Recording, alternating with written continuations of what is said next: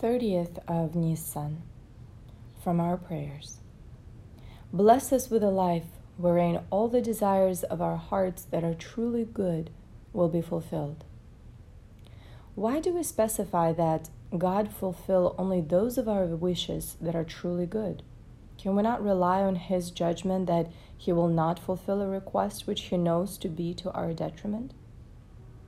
Like many other prayers, this is not primarily to apprise God of something, but to impress ourselves with the limitations of our understanding. A person may have an intense desire for something and pray very fervently for it, and then be disappointed that his prayers are not answered. Parents must often refuse their child's request when their mature judgment tells them that it may be harmful to the child, such as ice cream before a meal or a toy that has sharp edges.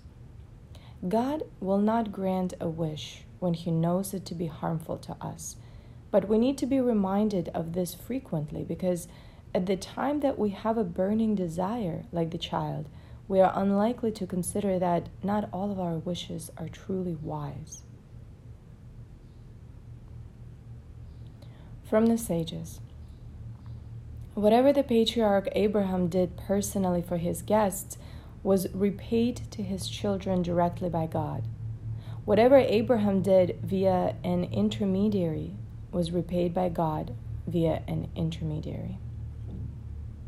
After his marriage, Rabbi Levi Yitzhak of Berdichev lived with his father-in-law, who was a man of means. One evening, some wayfarers stopped by and were invited to spend the night there. Rabbi Levi Yitzhak attended to these needs himself, serving their meals and preparing their lodgings. "Why are you doing all this yourself?" his father-in-law asked. "You could have asked for one of the servants to take care of this." "What?" remarked Rabbi Levi Yitzhak. "You expect me to give away a precious mitzvah of hospitality to a servant and then pay him on top of that? That foolish I am not." This is an important point to bear in mind in a culture that delegates charitable deeds to agencies that are funded.